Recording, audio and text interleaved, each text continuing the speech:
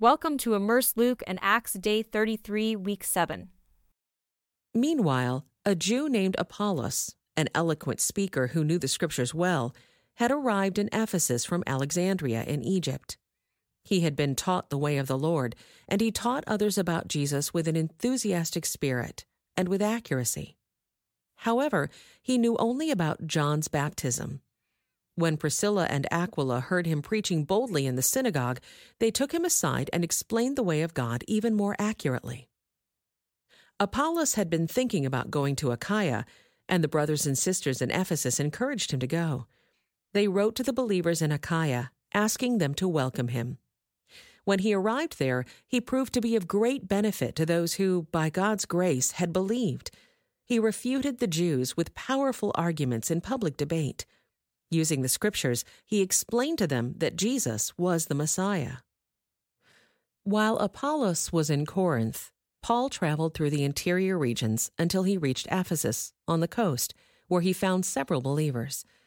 "Did you receive the Holy Spirit when you believed?" he asked them. "No," they replied. "We haven't even heard that there is a Holy Spirit." "Then what baptism did you experience?" he asked. And they replied, "The baptism of John." Paul said, "John's baptism called for repentance from sin. But John himself told the people to believe in the one who would come later, meaning Jesus." As soon as they heard this, they were baptized in the name of the Lord Jesus. Then, when Paul laid his hands on them, the Holy Spirit came on them, and they spoke in other tongues and prophesied. There were about 12 men in all. Then Paul went to the synagogue and preached boldly for the next 3 months, arguing persuasively about the kingdom of God. But some became stubborn, rejecting his message and publicly speaking against the way. So Paul left the synagogue and took the believers with him. Then he held daily discussions at the lecture hall of Tyrannus. This went on for the next 2 years, so that people throughout the province of Asia, both Jews and Greeks, heard the word of the Lord. God gave Paul the power to perform unusual miracles.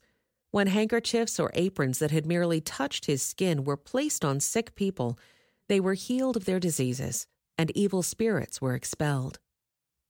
A group of Jews was traveling from town to town, casting out evil spirits.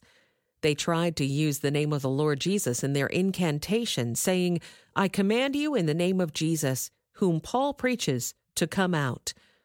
7 sons of Sceva, a leading priest, were doing this.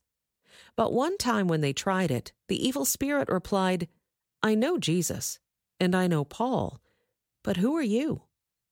Then the man with the evil spirit leaped on them, overpowered them, and attacked them with such violence that they fled from the house, naked and battered. The story of what happened spread quickly all through Ephesus, to Jews and Greeks alike. A solemn fear descended on the city, and the name of the Lord Jesus was greatly honored. Many who became believers confessed their sinful practices. A number of them who had been practicing sorcery brought their incantation books and burned them at a public bonfire. The value of the books was several $million. So the message about the Lord spread widely and had a powerful effect. This concludes today's Immerse reading experience. Thank you for joining us.